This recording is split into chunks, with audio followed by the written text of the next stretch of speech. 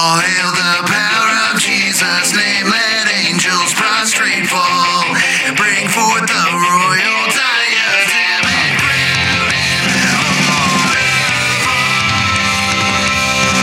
Bring forth the royal diadem and crown him Lord of all. Let every tongue. All right, Adam. Thank you guys again for having me over here. It's been, I think, since December. I was here last with doing the family communion Sunday, and I think we've got that planned again for this year. So I guess a third year makes it a tradition, right?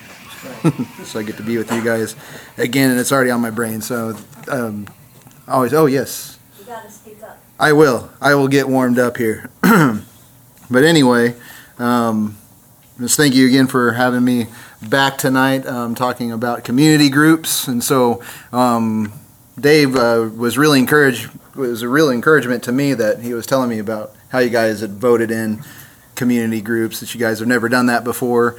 And so I was like, well, that's awesome, and I'm glad that you're doing that. So, he's asked me questions about my experience with community groups. I've been in churches that have had them on and off for a long time, and so I have some different observations that I get to bring in tonight, hopefully to encourage you guys, to help you guys as we learn from each one's giftings and what we've all been through in our walk with Christ, in the Word, walking together underneath Him anyway. So hopefully I can do that for you tonight.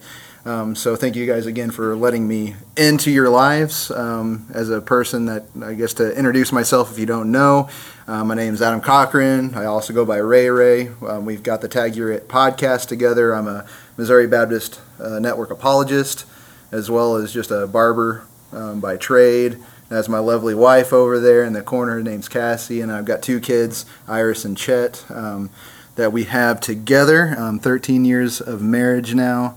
Only by the grace of God is all I can say, that we're together, and she's an amazing servant, heart, and just all those gifts of God that we're going to end up including in our discussion tonight. He's been good. So that's who I am, and just being a ministry partner. I'm a part of the church, which means I'm your brother. You're my sisters, my brothers, my mothers. As Jesus said. So thank you for letting me be here. So. Tonight, as we're talking about community groups, from the outset, I want you to know my intentions for this evening. So first, my intention is I love Scripture. I love God's revealed Word, as we should all do that. So I come with a love for that, so I want to exhort you as a church in this decision to do community groups. On the another side of the fact is I'm also, as all of us should be, just because I'm in a network of apologists, doesn't mean that there's a special segment of people that are just apologists. We are all called to defend the faith, right? Jude says that we are to contend for the faith once delivered to the saints. So there's an apologetic element in this. This is not just proclamation. This is also a defense, because we need to realize when the church moves, it should move as a united entity. That's the way Christ has built it. And so we move in unity, we tread carefully on the Word and firmly on it. And so tonight, hopefully, there'll be some preemptive strike against, some false ideas of community groups that are out there. And maybe you guys have heard, maybe you guys are already kind of thinking about what they should be. And so hopefully through the discussion tonight, there'll be that defense of what the Bible says we should do. So, whenever considering community groups, we got to do what? What is the best thing to do whenever you hear a new idea from somebody that says that they're from God, they're speaking God's Word? What do? And what did Paul commend the Bereans? He commended them that they searched the Scriptures. So search me after I'm done here. Search me while I'm here. So if you want to, if you have a Bible with you, you can turn to Ephesians, and that's where we will be kind of going in tonight. So as you guys are turning the pages, let's talk about this. So when I say community group, I bet you already have some sort of conception. We live in this society, and we live in Christianity and churchianity to where we've already talked about this before. You've heard it from somewhere, and so you probably already have a conception in your mind. And so what might come to your mind might be a group of people meeting together on a night other than a Sunday, going through a Bible study, or maybe they're reading a Christian living book and your guys kind of like a book club together. Or you might think about it being just a counseling session between people. You also might have the assumption that a community group, you might think about what other people are in. They might be divided by some sort of social line. So you might have like a youth community group, a kids community group, or seniors or newlyweds, singles, whatever sort of social line that we can draw. You might have that in your mind of what a community group is. Also, community groups to you and in your mind could be a fad. When we know that copycatting is very big in this society, very big in churchianity. So, somebody can be like, well, hey, there's this new thing I saw at this one church. Let's try to do it here. And so copycatting is prevalent. So is pragmatism, which, there are pragmatics that spring from a Christian life, but we got to make sure that it's actually springing from a Christian worldview, or else we know it's not going to work.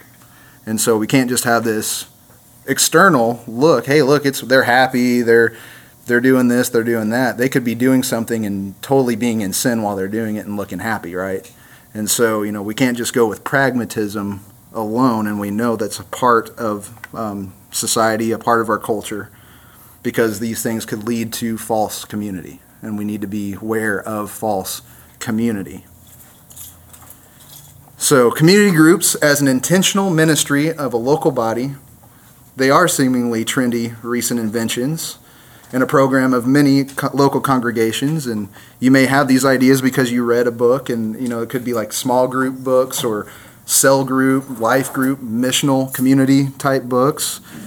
And you might have heard again or read something about this. But the question this evening is, have you taken what you have heard and measured it by the scriptures? And so that's where we're going to get this information from tonight. This is where I want to, as you embark on this, you might not know exactly what you're doing.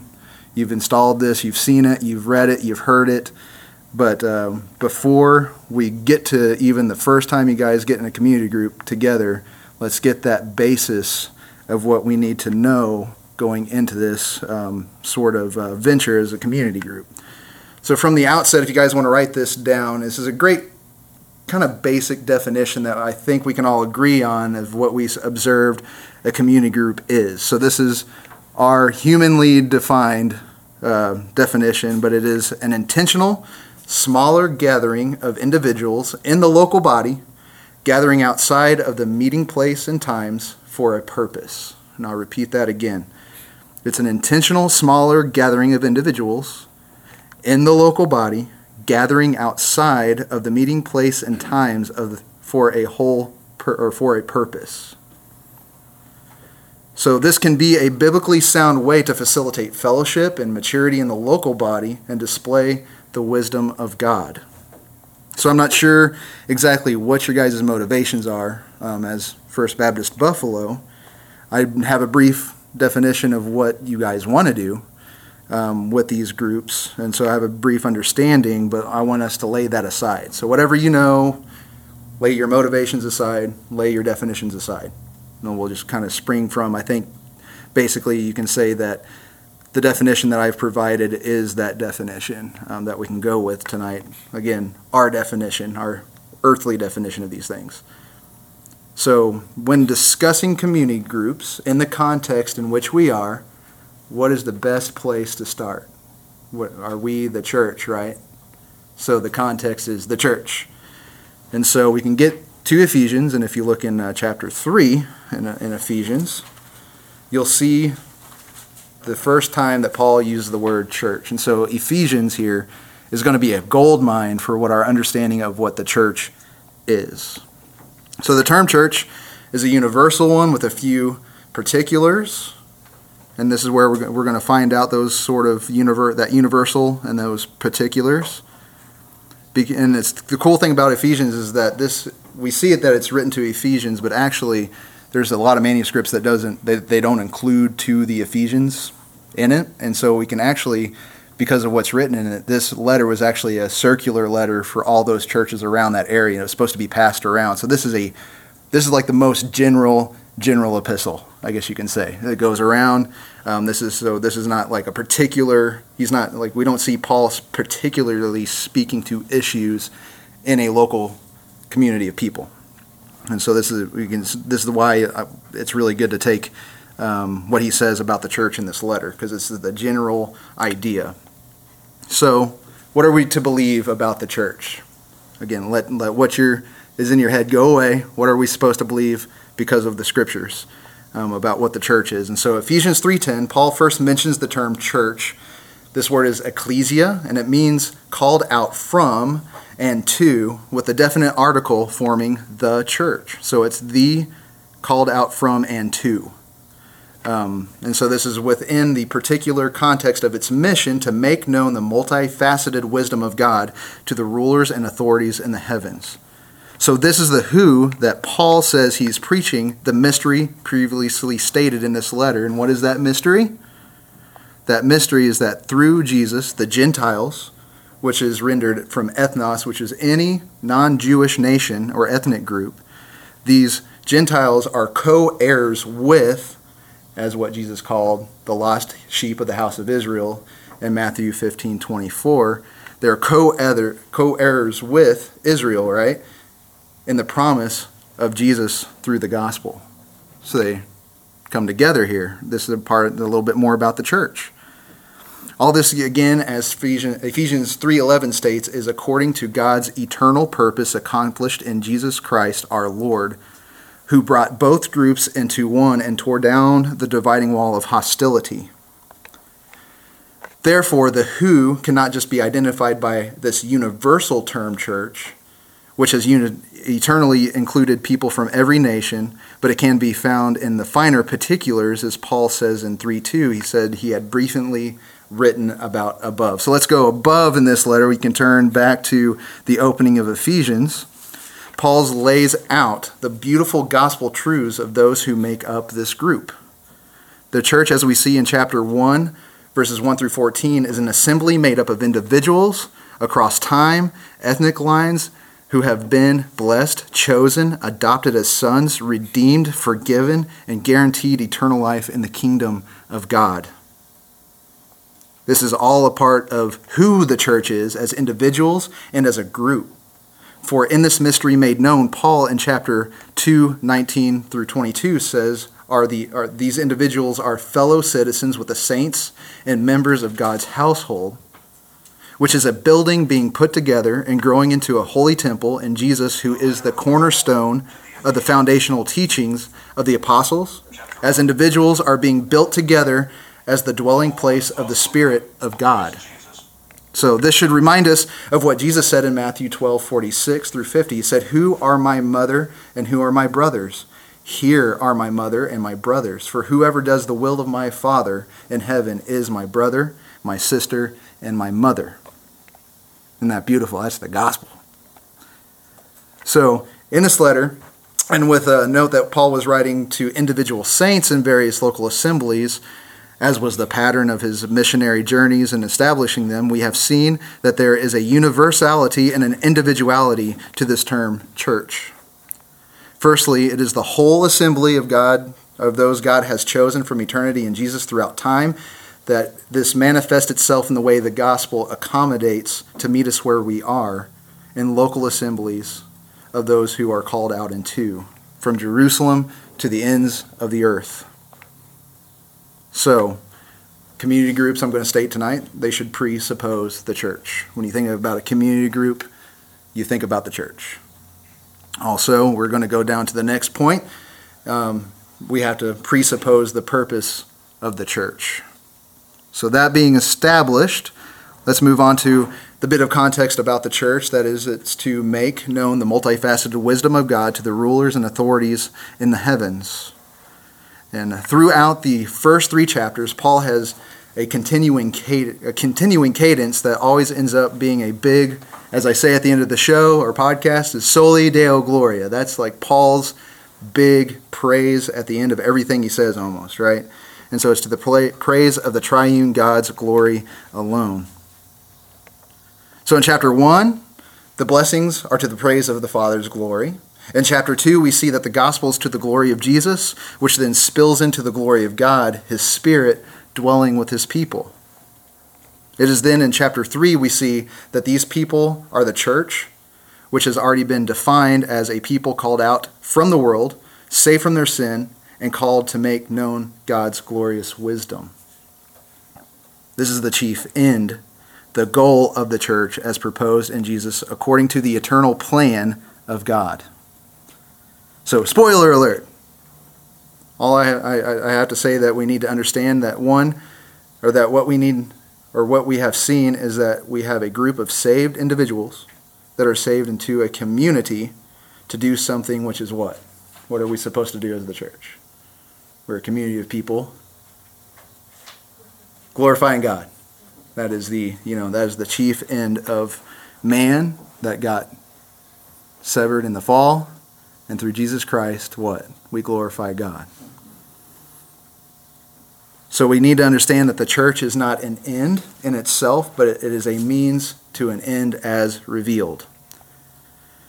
Next, community groups presuppose what the church does and means then. If we're a means, we got to understand what the church does as a means. So we now take note of something here. If we think about Ephesians, there's two divisions in Ephesians. You've got chapters 1 through 3, and then there's a big kind of split in the way Paul starts talking in chapters 4 through 6. And we can call chapters 1 through 3, you can call it orthodoxy, or the truth to be believed.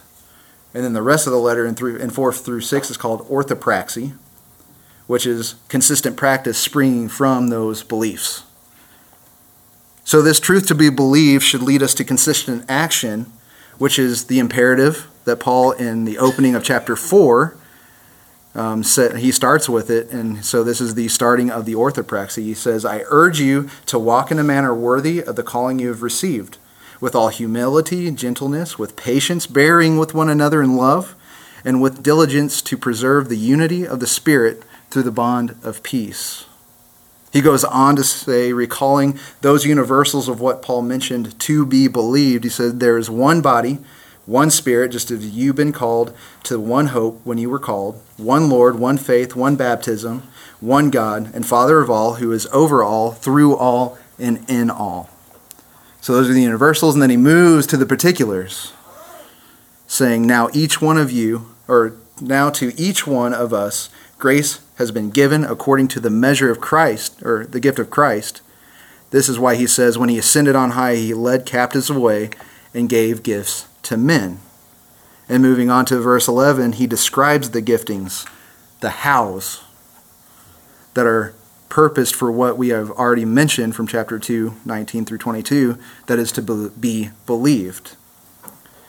And it says, and it was he who gave some to be apostles, some to be prophets, some to be evangelists, some to be pastors and teachers, to equip the saints for works of ministry, to build up the body of Christ until we all reach unity in the faith and in the knowledge of the Son of God, as we mature to the full measure and stature of Christ. So this is the means within the means to bring about the end. That is to say, the particular parts of the church that Christ has built and given gifts to, working within the whole. So, again, in this section, we're introduced with a continuum as well.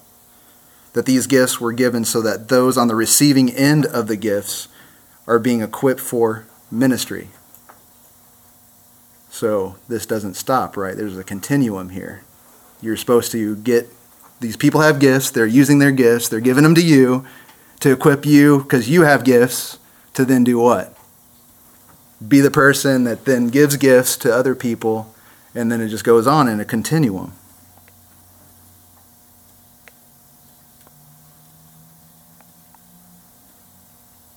And so whenever we think about it, Paul passed the torch to Timothy, which then that's like the greatest picture here was what we're seeing. What does this remind us of? This reminds us of what Jesus said before he ascended into heaven. He said, go make disciples, teaching them to obey my commands, baptizing them in the Father and the Son and the Holy Spirit, right? And I'll be with you always.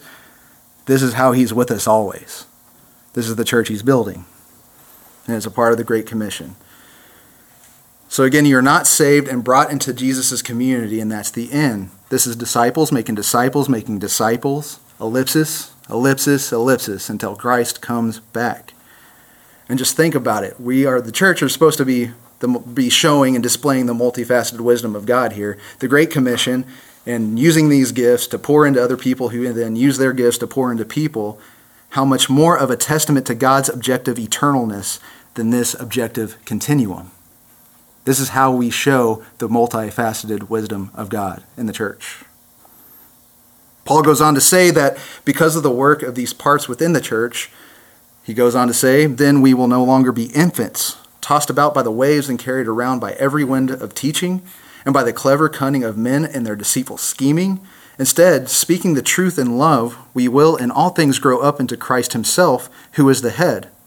From him the whole body, fitted and held together by every supporting ligament, grows and builds itself up in the love through the work of each individual part. This is what makes sense of the universals and the particulars. And I'm just going to say this is a problem in philosophy until you get into Christianity, but that's a whole another subject that I'd have to read just a Van Til book for you, which that's even above my pay grade sometimes. So, but just think about this. Again, we're thinking about that multifaceted wisdom that we're displaying. Just think about this. This is a testament and a witness to the self-sustaining God who has called us to image him within his creation. He has built within the church that continuum that also sustains itself. The church sustains itself. And so that's how we can witness to the all-sustaining God. Because he's the one that's giving the gifts. It reflects him giving the gifts to the world around us.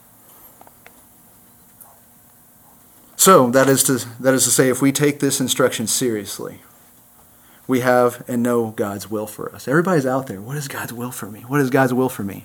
We know it. Paul has said it. He has delivered it. This is the message that he's delivering to the church. We know God's will for us. As Paul says to Timothy, God's household, which is the church of the living God, the pillar and foundation of truth. God's household, which is the church that Christ is building, that the gates of hell cannot prevail against. So, let's think about community groups.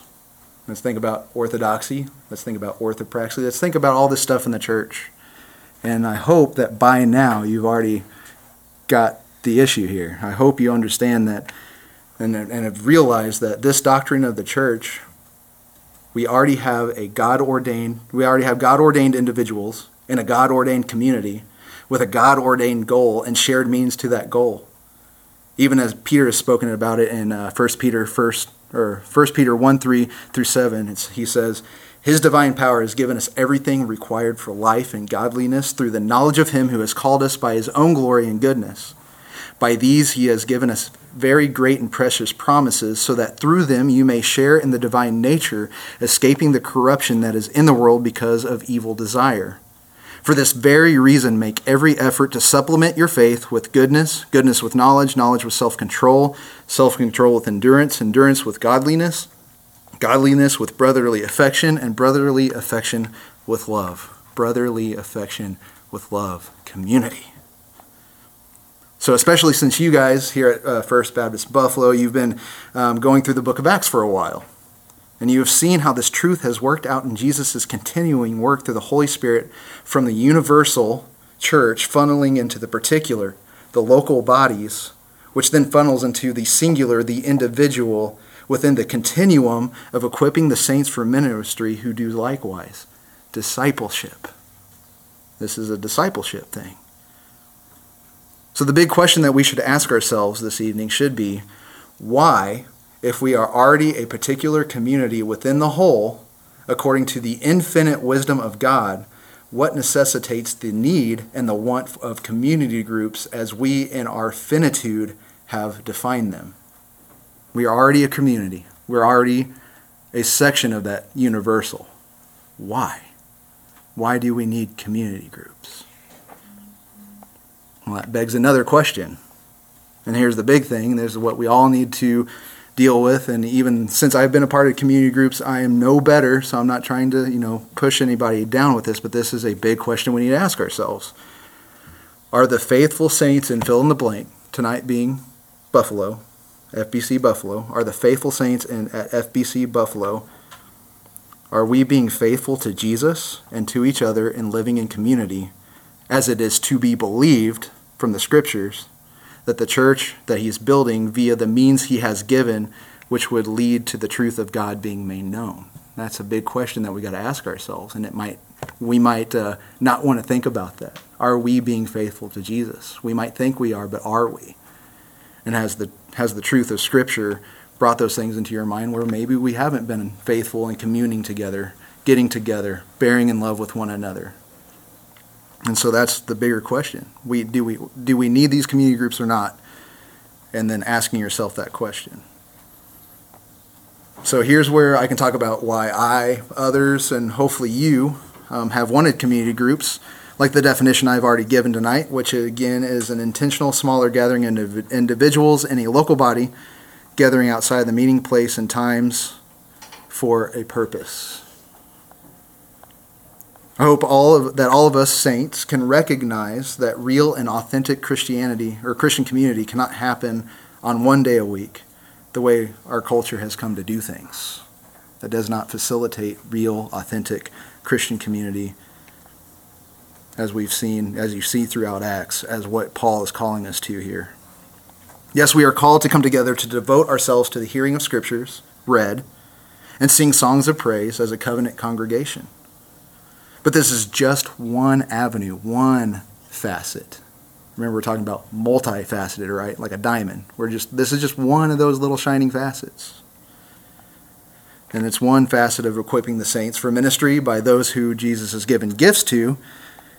Community groups, as we define then, if employed, should then be a part of the display of the multifaceted wisdom of God.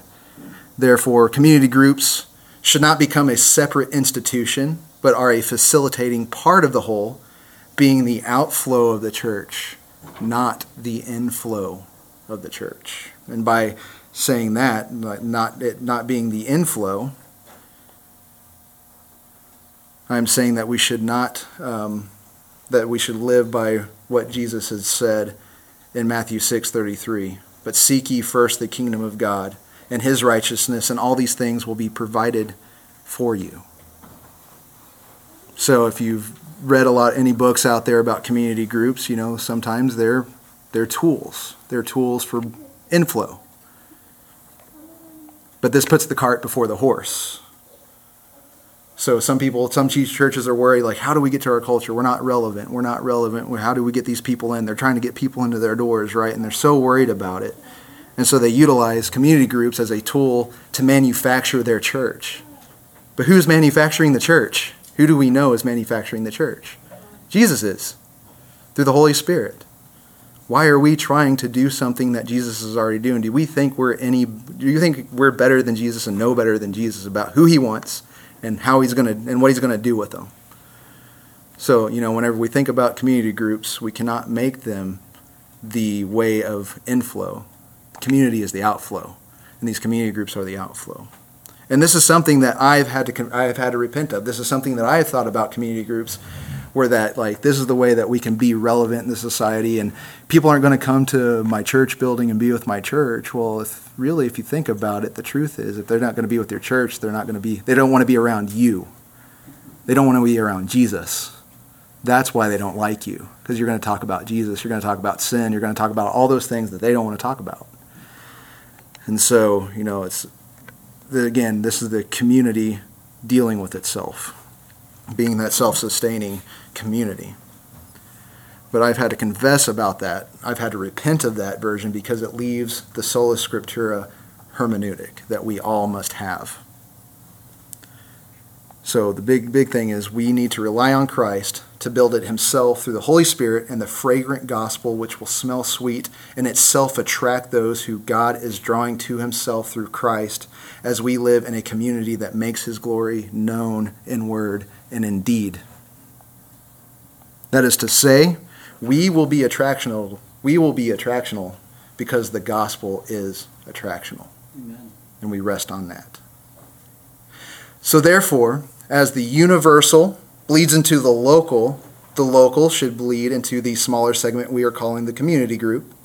as it then bleeds into the particular individual, which will affect that individual's relationships in one-on-one, either on the inside, which is discipleship, and the outside, which is evangelism. These are the only terms that we get from Scripture. And we don't have to add to them. They're great. So in this concept, we can't leave our hermeneutic of following the patterns of Scripture to devise what we think will work to establish these smaller groups within the church for discipleship and mission. Therefore, community groups too. So we got the orthodoxy, here's the orthopraxy. So therefore, community groups should, 1, be under the same authority as the church. That is to say, Christ is the head of all facets of the term. And as we know from the totality of Scripture, these gifts that are given to equip the saints are people that are to be submitted to as they equip others to recognize their giftings and use them for ministry. So there should be no lone rangers in this. Personally, I have suffered through this. I had to I had a church where I was like, I want to do this community group thing. Okay, go for it. I trust you. Sounds cool. I can do whatever I want, right? Is that really that good to be able to go willy-nilly whenever you've asked your leadership, hey, can I do this and can I have your help? And they're just like, well, the test market, right? So I really didn't have the whole leadership to guide in this process. You can't be a lone ranger in this because it has to be the whole community. You got to have leadership that is preaching. You need to live in community, right? If your leadership is just letting you go willy-nilly and they're not preaching, we need to get together. This isn't the only place where we can get together. This is everyday life. If you don't have that, if it's not being preached from the Scriptures, if it's not being charged from the pulpit, how are you going to survive being a lone ranger in your own congregation going, this is what we need to do? Because in this American culture, we only look to the pastors, we only look to the elders, and we haven't looked to each other. And that's why there's been this lack of community. So you can't do this as a lone ranger. The lack of oversight in a given church leadership can be a breeding ground for dissension. This is how bad things happen in churches, whenever people with no oversight get together and they start devising their own plans and beliefs, and that causes church splits over whatever issue. So it'll either lead to dissension or it'll lead to the despair of a failed ministry because it's not done the right way. It should fail. The truth is it should have failed. Like in my situation, it should have failed because I wasn't doing it right? So I have to accept the fact. And I had to live with this despair, and that sucks. So therefore, if you want to adopt community groups in this way, the whole must be on board because community groups are a community effort. Number 3, community groups should look like the church and the community it's in. So the church is not segregated by any lines other than a relationship between those who can influence one another. Therefore, community groups should look like those bodies as they should scripturally exist. And flowing out of this last point, number 4, the community group should bear the identity of the gospel. So flowing out of that point, community groups should not be segregated by gifting, felt needs, interests, or a project. Those can all be satisfied by the gospel that should be the glue of even our defined community group. And it's out of this gospel and seeking the kingdom of God first that the diverse nature of the group will be utilized to shape, like in the local body, the whole group that's together, which will then spring back up into the local body, springing back up into the church universal, showing that manifold wisdom of God. So therefore, community groups, by our definition, are a great opportunity to facilitate what Paul calls and directs the church to do, to walk worthy of our calling because of the gospel in a more intimate setting than just 1 to 3 lecture settings a week, which again is that normal American church style. We must ask ourselves, are we actually bearing with one another? Whenever you just come here on a Sunday morning, Sunday night, Wednesday night, if that's all you're doing, how are you bearing with one another? How can you actually make each other mad? I mean, you might sneeze at the wrong time. I bared with my brother today because I didn't get mad at him and yell at him for sneezing. I mean, that's the extent of like those little issues that pop up. But have you guys been living in a community where you've had those things where you had to bear with one another, you know? And how can you do that? Just by coming here, consuming, and going home back to your personal sphere. So again, in American churches, we got to watch out because there's an idol of comfort and a fleshly aversion to friction. That's right. But as Paul admits when he says, until we reach unity in the faith, this implies that there's going to be friction, and it's a friction that we must embrace for our individual and community's good. This is going to happen. Just like what we see in the world, Jesus tells the disciples, you're going to hear wars, rumors of wars, all these horrible things. But what does he say? These things must happen. The disciples must have been like, you're crazy. These things we got to stop those things. But Jesus is going, no, they're just going to happen. But then again, this is what the church is designed for.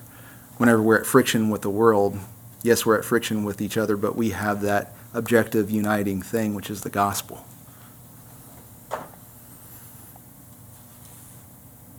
So therefore, a biblically defined and practicing community group will utilize these gifts as Christ has given to his people to strengthen individuals with diverse giftings as they intentionally provide more opportunity for getting to know each other's relationally. Do you know each other?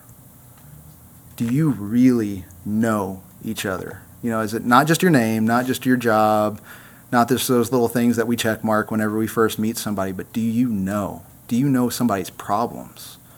Do you know, because that's the stuff you need to know so you can serve each other, because that's what we're called to. Do you know each other deeply? And then this also facilitates a community in submitting to each other, bearing with one another, exhorting, rebuking, and reconciling with one another. So, you know, these community groups are great in providing that intimate setting, that intent, like you recognize that culture has bought you, and you bought into the culture of individualism, right? I hope that you do. I hope that this whole idea of community groups is because you guys have felt that lack. I want to know my people more. And that's the greatest motivation to do these things. And so this is an intentional time.